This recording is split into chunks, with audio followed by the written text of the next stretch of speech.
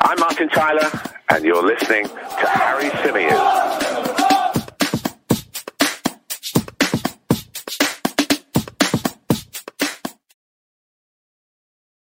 Back to the Chronicles of a Gooner, the Arsenal podcast, part of the 90 Min Football Network. As ever, I'm your host, Harry Symeou, and on this edition of the show, we're going to be looking back at the Arsenal All or Nothing episodes 4 to 6. Really enjoyed 4 to 6, much more than I enjoyed 1 to 3. And I wanted to bring you guys an episode ahead of the release of the final 3, looking back on those. And there's lots and lots of bits and pieces from 4, 5, and 6 to discuss, which is why I was really keen to do this video, especially ahead of the release of the next one. So here we are live on the Chronicles of a Gooner YouTube channel. But if you are listening to us on audio format, if you are listening to us via the podcast, please do leave us a review. Please do subscribe on whichever platform it is that you are listening from or watching from. Okay. First of all, I want to say a big thank you for all the birthday wishes yesterday. It's why I didn't do a podcast. I tried to take a day off, not a day off, but I tried to have a less intense day, and it just never worked out like that. Never does. But I decided that I was definitely going to take a day off from the things that I could take a day off from, which my own podcast is certainly one of those things. Thank you all so much for your well wishes. Really appreciate it. 32 years old, getting on a bit, and I put it this way: if I were a Premier League footballer, I don't think anybody would give me more than a 1-year contract now, which is a little bit worrying, a little bit concerning.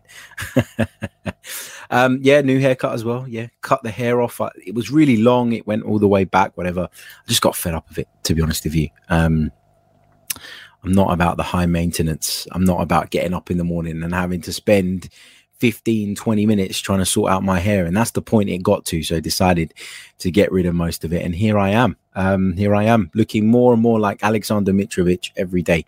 People keep telling me. Big hello to everybody in the live chat. Hope you're all well. Hope you're all good. I can see lots of the usual suspects in the chat. Good to see you guys. Big thank you to Daniel for your very kind super chat donation. He says, happy birthday, love your channel. Daniel, thank you so much, mate. All the best to you as well. Okay, let's get into it then. Let's get into episodes 4, 5, and 6 of the Arsenal All or Nothing documentary. Now, I've got some notes in front of me today.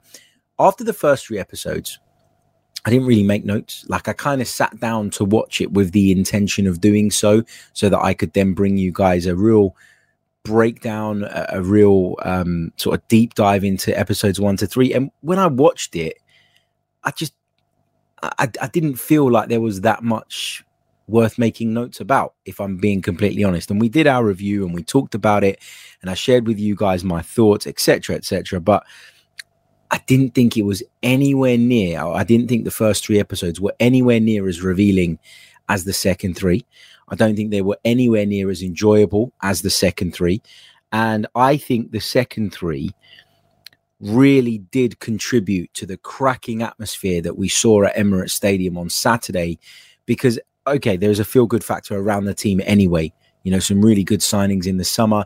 Most people, once the dust had settled, realized that last season was progress, that we did move in the right direction. And so people naturally were feeling better about things anyway. But I think episodes 4 to 6 were perfect in terms of really setting the mood ahead of our first home game, really getting people who maybe were on the fence about the process to buy into it and at least understand and respect it, even if there are elements of it that you don't completely agree with. But it starts off, right at the beginning of episode 4 with a scene of Mikel Arteta in the dressing room labeling the players as effing soft. And that's good to see. Like, that is good to see, because for years and years and years, particularly under Arsene Wenger, we would say that as fans. We would say this team's soft. There's no backbone. They've got a soft underbelly. That was the common phrase that was bandied about in the media about Arsenal teams of the past. And at times, we wondered if Arsene Wenger, if the people running the club actually realised that, if they could actually see what we were seeing. And I think actually, since Mikel Arteta's taken over, you could argue that we're a lot better in that sense. We're a lot less effing soft than we were in years gone by.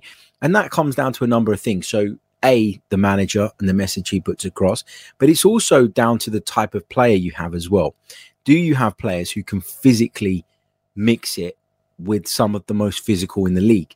Do you have players that won't allow themselves to be bullied because they're not going to have it because of personal pride, but also B, because they're physical enough to stand up for themselves in what is undoubtedly one of the most physical leagues in the world. So it was good to see that even if it was Mikel Arteta going off on a rant, and normally that means that there's been something bad before that, i.e. a poor result, the fact that he sort of went in like that, it gave me confidence that he does see these things, that he felt the same way about this Arsenal side when he took it over. And so whenever that side of things rears its ugly head again, he's ready to make that point. He's ready to really hammer it home and really sort of make sure that it doesn't happen.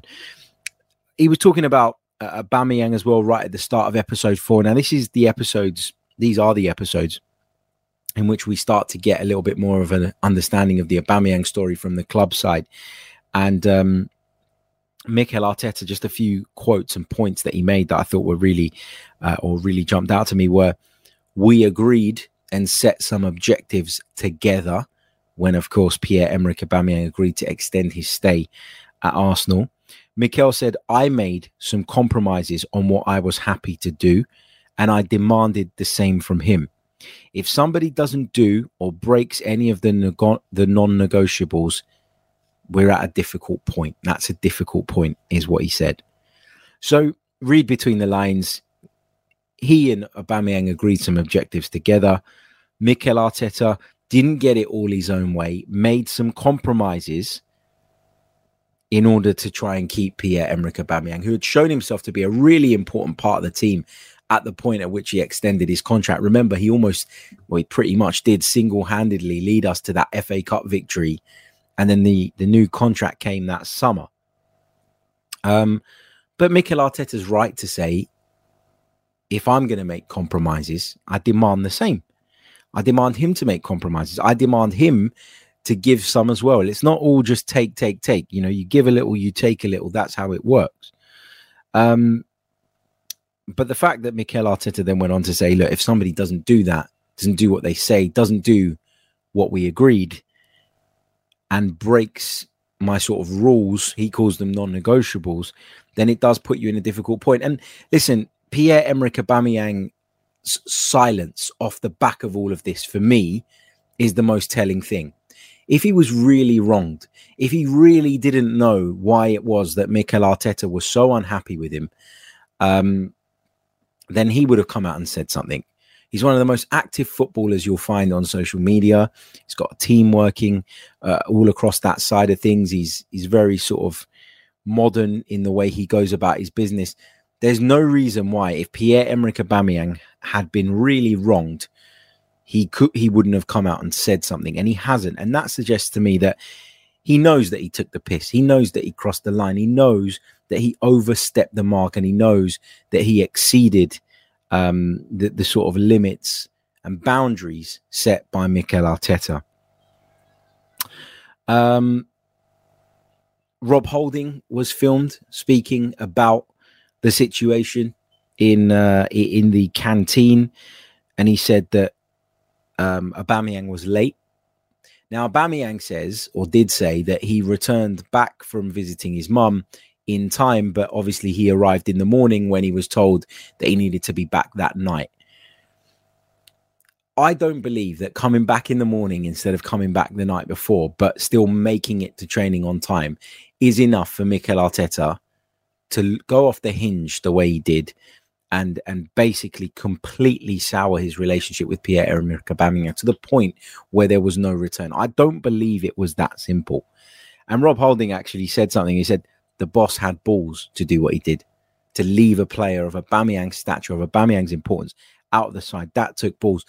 And although you don't want to cut your nose off to spite your face, although you don't want to weaken your team just to make a point, I'm not suggesting that that's what Mikel Arteta's done here, by the way, but the fact that he was so strong in that clearly sent a message. And I think we've seen an improvement in the culture within the club ever since. Sometimes somebody needs to be made an example of. It's not picking on someone. It's not bullying, because ultimately for that person to be made an example of, they have to have done something wrong in the first place. And Pierre-Emerick Aubameyang did numerous things wrong during the latter stages of his Arsenal career, and got away with one, got away with two, got away with three, but he wasn't going to get away with it again. And Mikel Arteta, as Rob Holding said, showed balls to do what he did.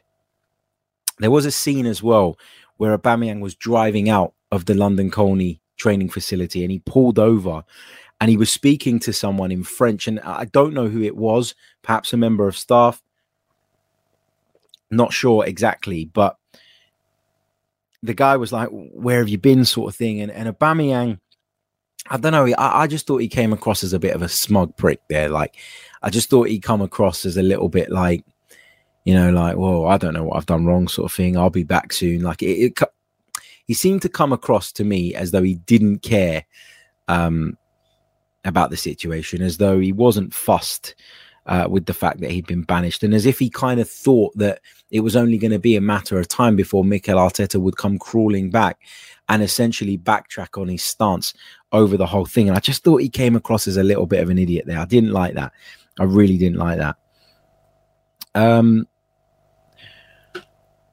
I really like the fact that in this whole situation, in this whole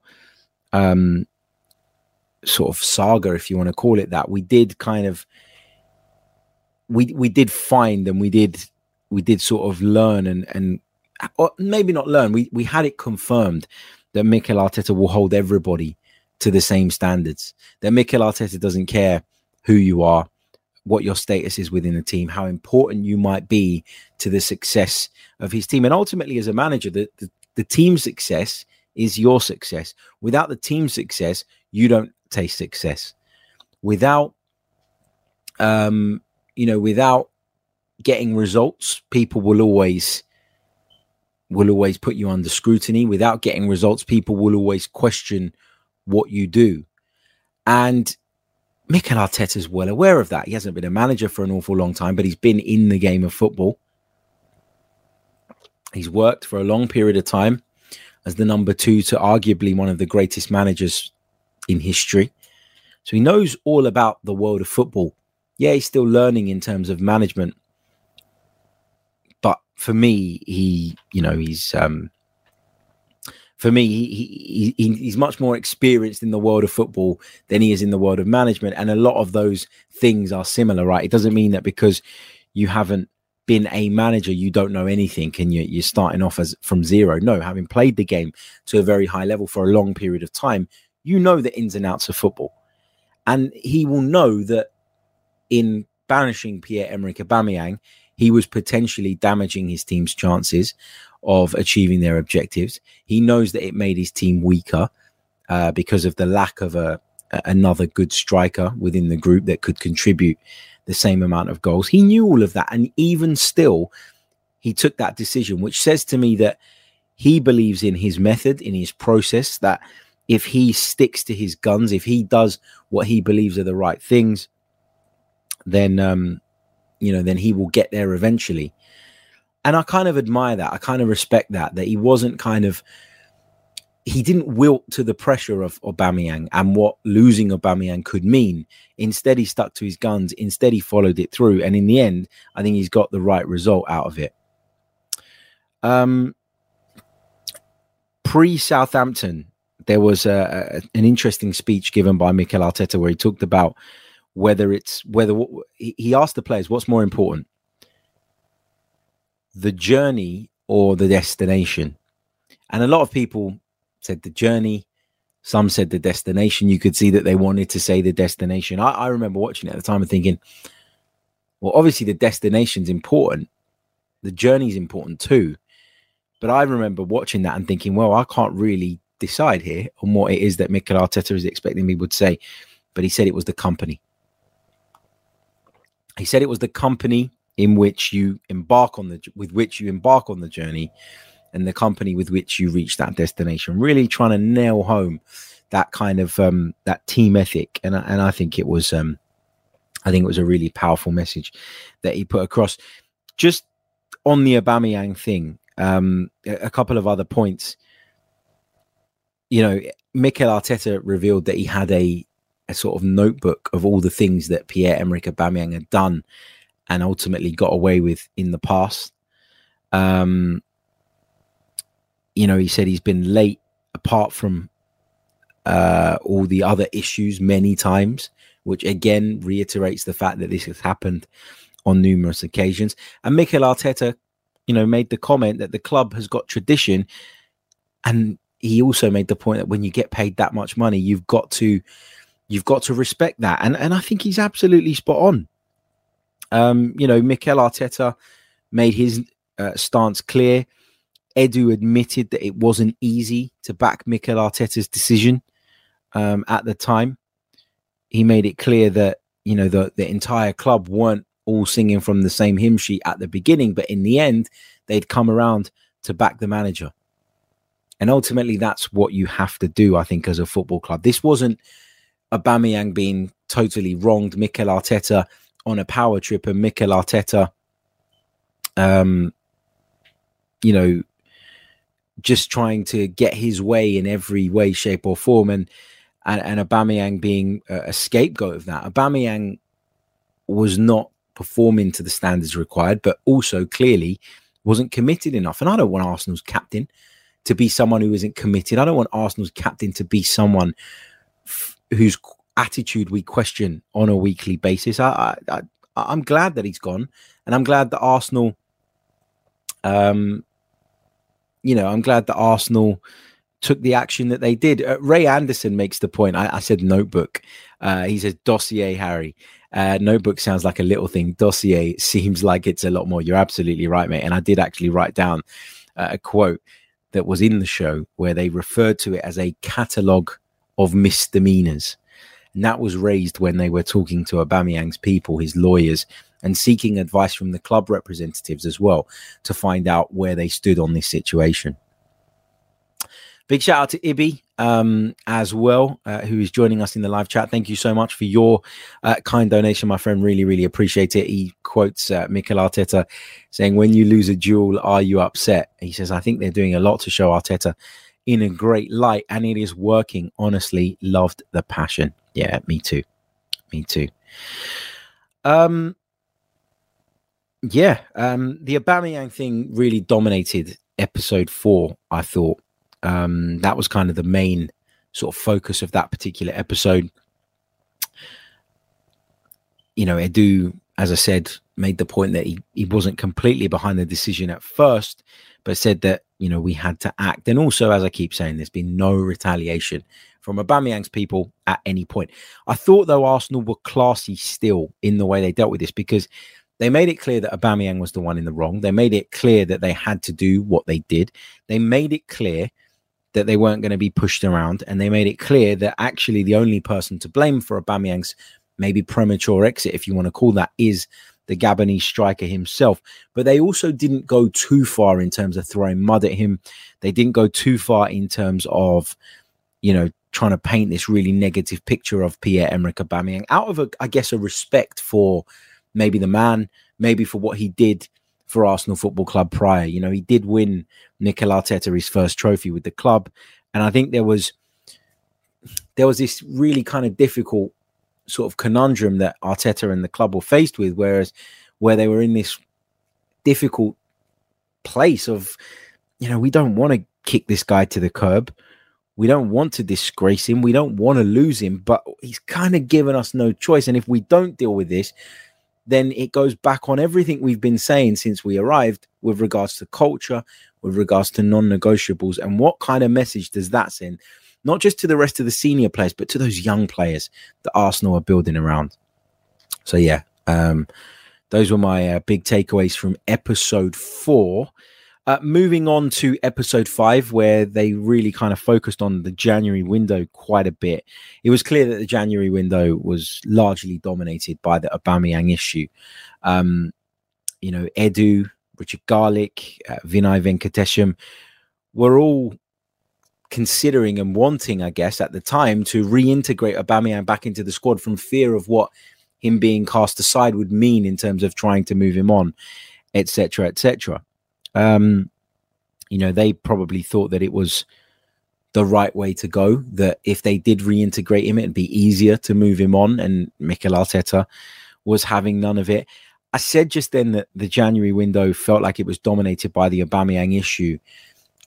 There is a part of me that thinks that the club wanted it to come across like that because of the fact that they didn't bring anybody of significance in.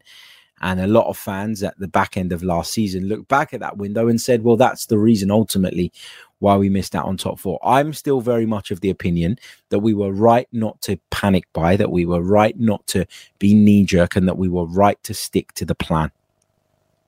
But I can understand why people have the opposite opinion of that. And so I think this was a little bit of the club kind of trying to make out that because of Aubameyang, they had no choice but to focus all of their time and effort in dealing with that situation. Mikel Arteta was speaking a little bit about Aubameyang again in episode 5, and again, you know, I'm sure you've all watched it, but the bit that really kind of gripped me, and the bit that I noted down when I was watching it, was when Mikel Arteta said, you can't measure trust. That's why you need rules, because they bring discipline and they bring clarity. And I thought that was a really sort of powerful statement from Mikel Arteta. You know, you don't know how much you could, how do you measure how much you can trust someone? And so if they break your rules, and if they don't adhere to what is being set in terms of standards, then, you know, you have every right to think that they can't be trusted. And Mikel Arteta clearly got to that point, didn't he? He clearly got to that point with Pierre-Emerick Aubameyang. A couple of other bits from that episode. I know I keep going back to the Aubameyang thing, but it keeps kind of coming up, doesn't it? Throughout those episodes. But obviously Tim Lewis as well got involved in that a little bit. Lots and lots of meetings between Edu and Richard Garlick in particular. Vinay Venkatesham seemed to be quite present as well. And Edu made a really powerful statement as well during that kind of scene where they were talking about the Aubameyang situation. He said, look, at the moment, everybody's losing. Arsenal have got a player that they're paying a shit ton of money for who isn't giving anything to the team. Mikel Arteta doesn't want to reintegrate him because of the negative impact that could have, and the way it makes him and the club look if they're to allow what happened to slide. The player wants to be playing football. You know, he's not getting any younger. So Edu was right in that everybody's losing. And so a solution needed to be found. And actually, Arsenal deserve a lot of credit for, in the end, managing to find a solution that meant that they weren't going to be liable for Aubameyang's wages the following season. And that would clear the deck so that they could then go out and do what they needed to do this summer. That was so important. And in the end, they got their way because they pushed. Also, we saw a really interesting side to Edu when those negotiations were going back and forward between Arsenal and Barcelona, and obviously on the day that the transfer window was due to shut. Remember, Pierre-Emerick Aubameyang arrived in Barcelona, didn't he? He dressed it up as though he was going to see his dad, but he knew that move was on the cards, and he knew that if he were there, he stood a greater chance of that deal being completed in time for him to make that move. And there was that scene, wasn't there, where a member of staff walked into the office and said to Edu, he's just arrived in Barcelona. And Edu was like, what? Let me see. And he sees it, and then obviously he speaks to someone from Barcelona or someone from Aubameyang's team. I'm not entirely sure who it was. And Edu says, you know, he's in Barcelona, and they go, oh, nothing to do with us. He's here for personal reasons. And Edu goes, yeah, you know, this is not Disneyland. I really like that. He was like sort of something along the lines of, do you think I live in Disneyland? I love the way that Edu was really forthright in that and powerful in that. And yeah, he comes across as this nice, friendly guy who smiles and laughs and jokes with people. But he is ruthless. You have to be ruthless to do a job like the one he does. And I think he's shown that side to him a lot over the last sort of 18 months. Another comment from Edu was around the managerial situation. You know, he said that as a manager, if you open up... was that Edu that said that? Or it might have been Mikel Arteta that said that. But there was a comment from one of them. I beg your pardon. My notes have let me down here. where they said, as a manager, if you open up, you have to accept you're going to get hurt. So if you kind of let people in, if you kind of show that human side, if you do let your guard down in order to try and build those relationships and make them stronger, there is a chance that you do get hurt. They focused on the Anfield draw in the Carabao Cup. Obviously, the first leg of the semi-final, it was a 0-0 draw. There was spirit on show, fight, desire. We were down to 10 men that night after Granit Xhaka got himself sent off, but I was really proud of Arsenal on the night for getting over the line and for getting that result and keeping us in the tie going into the second leg. But I was even more proud of them when I watched this, because you could see that everybody within the changing room was totally invested and totally behind what Mikel Arteta had asked them to do following the sending off, that everybody was pulling for one another. There wasn't blame going on in the dressing room. There wasn't fingers being pointed. There was a togetherness, and that's so important. Granit Xhaka, he took the blame. He took it on the chin initially for the sending off. He says, I take the blame. And, he was right to do that. That's just how it goes. When you're the last man, you make the challenge. But as I said at the time, and I remember clearly saying this after the game, why the hell was he the last man there? And this is what I liked, because this is why Granit Xhaka, I thought, came across really well here, because he didn't have to take the blame. Somebody else might have said, well, why the hell am I, a left-sided central midfield player, the last man back, tracking the run of Liverpool's centre forward on the night? Why the hell is that me? It shouldn't be me. Where was the rest of the team? Where was everybody else? But he took it on the chin, got on with it on the night. And yeah, there was a scene, there was a conversation with him and Saka, wasn't there, in the changing room, where he said, look, if you guys passed the ball, if you guys were a little bit more efficient in possession, we wouldn't have been caught in that position. And he was right, I think, to fight his corner there, because we did give the ball away cheaply in the build-up and nobody else was anywhere to be seen. But what I liked was that on the night of the incident, he didn't go, oh, it's your fault. Oh, it's your fault. He just said, I take the blame. It's me. Let the team go back out there and do their job for the second half and get a result. And that's exactly what they did.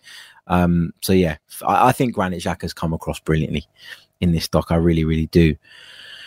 Obviously, at the end of January, Maitland-Niles, Kolasinac, Marie and Chambers had all moved out of the door. And I think Arsenal really pushed home the message. I think it was Richard Garlick that said this in the doc, that it was never part of the plan to bring anybody in January. And that's what I said during that month. I thought that maybe they'd bring plans forward if they could, off the back of some of the departures. But, I always say this, January for me is the window in which you do emergency business. And we weren't willing to veer away from what the plan was. We weren't willing to take a different direction. And I think in the long term, we'll look back on that and say it was the right thing. The Aubameyang transfer eventually went through on deadline day, 10:59, according to the doc. The paperwork was submitted. I don't know whether that's been over dramatized for the purpose of the spectacle, but anyway. And then we move on to episode 6, which the kind of first point I took note of here was the Ivan Toney tweet. Mikel Arteta going back through the Twitter sphere to find a tweet from Ivan Toney in which he appeared to be disrespecting Arsenal and making sure that that the players were well aware of that was fresh in their minds going into the game, and making sure they could go out and get the result that was needed against Brentford at home. I thought Lacazette came across quite well in episode 6. It's just unfortunate he wasn't good enough to do the job that we needed him to do over a long period of time. There was a bit where he was being shown some clips by Steve Round, sort of clips of Karim Benzema and the way he drops deeper into midfield, gets involved in the build-up, but then still has the ability to spin off and get in the box and score goals ultimately. And look, we all saw that last season. We all saw that Lacazette could do the dropping off, could help the midfield, could do so many brilliant things. But unfortunately wasn't always in the position to apply the finishing touch. And that was really, really frustrating. And that's why you've seen such a big upgrade in Gabriel Jesus, because he's got the mobility to be able to do both sides of the game. And because he's got that additional mobility, he can also go wide as well, something that Lacazette just couldn't do. And again, look, we all know what the deal was with Lacazette, but just to know that the team, that the club, that the staff were actively trying to rectify that problem and actively aware of what was going on, what gives me encouragement as well. We had a look at the Wolves win at Emirates Stadium, last minute win, where we turned the game around on its head. You know, big game that was. And that was the night where I really started to believe, if I'm being honest. That was the night that I really started to believe that, you know, we could do it, that we could finish in the top four. Unfortunately, it wasn't to be in the end, but yeah, I quite enjoyed watching that victory back and the scenes after that. Where I did lose a bit of respect for Mikel Arteta, and I probably won't say this too often during these documentary reviews, but was when he lit up a wood barbecue. Come on. I'm a charcoal man, Mikel. Wood. What a waste. What a waste. But the whole little bit of, you know, with his family at his home, I thought was quite nice. I thought it humanized him, which you kind of need, because often we look at these footballers, we look at managers, we often sort of look at them as robots and like people that are immune to criticism. And so we can criticize them all we like and we can say whatever we like about them. It's great that, you know, we get that view of that side of them, because it just reminds you, just kind of pegs you back a little bit. If you are one of these people that goes a little bit over the top in your criticism, that these are normal people with normal families, with normal lives, with kids depending on them, with a wife, with a partner, etc., etc. And I thought that was really cool. A couple of interesting bits around Ben White as well. Ben White's family don't like football, never played the game, and his dad hates it. We kind of knew that Ben White wasn't football's biggest fan a little while ago when he came out and said that he hardly watches the game. But what a defender he's turning out to be. Just goes to show that if you have a talent for something and you're focused, you can reach the maximum level, even if, you know, there's talent, there's passion, and there's effort. If you've got two of them, you can go quite far. I don't want to say that Ben White doesn't have passion for football. He obviously does. You don't get to this point without having some passion, but clearly that passion has sort of developed as he's been playing the game and as he's grown into the game and as he's found himself performing at the highest level, because it isn't something that is in his blood, in his veins. It isn't something that's come from his family in the way that, you know, maybe many of us have grown up with parents or older cousins or friends or whatever who were into the game and kind of were our gateway into the game. I know for me, my dad was my gateway into football, because he's still as mad on Arsenal today as he was 30 years ago. Talked a little bit earlier on about Mikel Arteta opening up, and that opening up can see you hurt. And I think another example of how he does open up and how he wants to be on the right level with the players from a sort of personal perspective was when he kind of used an example of sort of how he met his wife in a team talk. Now, look, I know that that's kind of neither here nor there, but I think to use those personal examples just builds that bond even further. I thought he did a great job of keeping spirits up after the defeat against Manchester City that we were really hard done by in. I thought he did well at keeping up the spirits after we were beaten by Liverpool in the second leg of the Carabao Cup. Sort of making sure that the players know that we're not at that level yet and there's still a lot of work to be done, but also not kicking them while they're down, giving them the confidence, taking the positives away from it, and hopefully transmitting, as Mikel Arteta would say, that energy and making it into something a lot more positive. Great to see Ramsdale as well, a little bit more behind the scenes. I love his reactions. I love the fact that he does get so pissed off when he doesn't keep a clean sheet. I think that's fantastic. Ramsdale also mentioned in the documentary, and it's something that I've mentioned to you guys before as well, and it kind of made me believe this a little bit more, having heard it from Aaron Ramsdale as well, is that having a small squad sometimes obviously has its negatives, right? You lose players, you're up shit street, you've got a problem. But it does help in keeping everyone close. It does help in making sure that everybody across the board is brought into whatever it is that you're trying to do. And I'm not saying Mikel Arteta deliberately wants his team to be short when they've got injuries. But what I am saying is that Mikel Arteta is not one that's obsessed with the idea of having a massive squad, because people are disengaged, disenfranchised if they're on the peripheries. And actually to have, everybody kind of singing from the same hymn sheet is really, really important. And there will be difficult moments when people are absent, people are missing, of course, as a consequence of that small squad.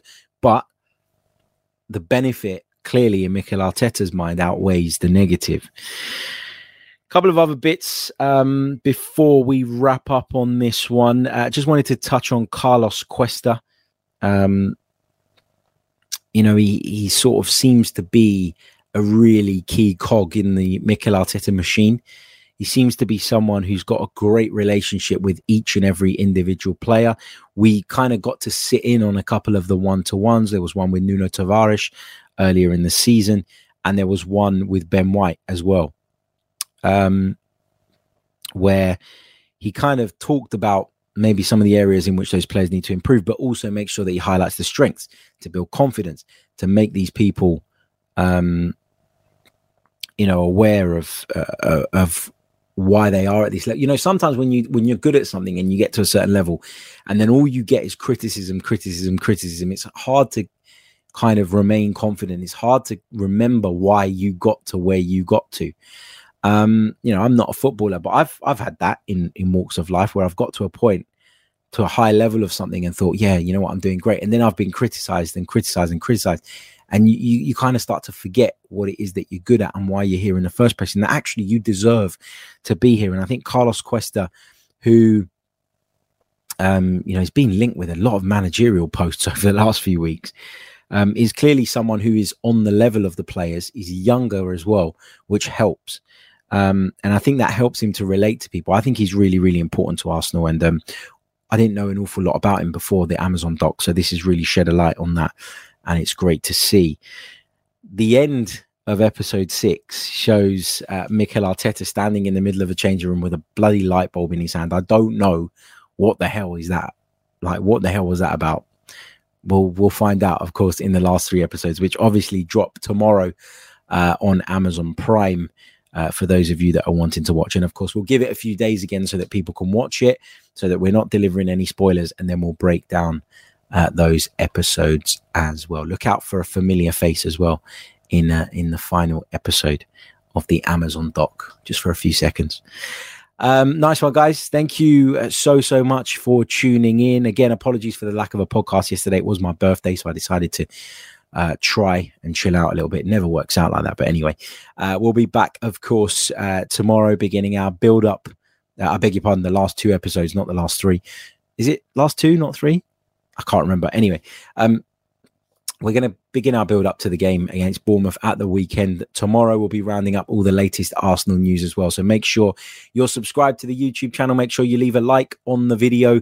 And also, if you're listening to the podcast, please do leave us a review. But before I go, Football Prizes are at it again with another fantastic Arsenal related prize. They have been on fire lately, and the link to this one is in the description if you are interested. Let me share the screen for you here. So if you want to get your hands on a Gilberto Silva and Patrick Vieira signed and dual framed Arsenal montage display, plus the opportunity to win one of 10 instant win prizes, which include a Dennis Bergkamp signed and custom framed Arsenal shirt, a Freddie Ljungberg signed Arsenal montage, Arsene Wenger signed Arsenal montage, the 2022-23 away shirt, Paul Merson signed Arsenal shirt, £10 of Football Prizes site credit, or any of the other vouchers for £5 Football Prizes site credit, then you can click the link in the description. There's 199 tickets available for this one, but 132 of them have already gone. So if you're interested, get in there quickly. The link is in the description. Tickets are £4.95. What a midfield that was, eh? Gilberto and Patrick Vieira. If you're interested, click the link in the description, support Football Prizes, and give yourself a chance of winning the grand prize. We'll be back very, very soon with more. Until next time, take care of yourselves. Goodbye. I'm Martin Tyler, and you're listening to Harry Symeou.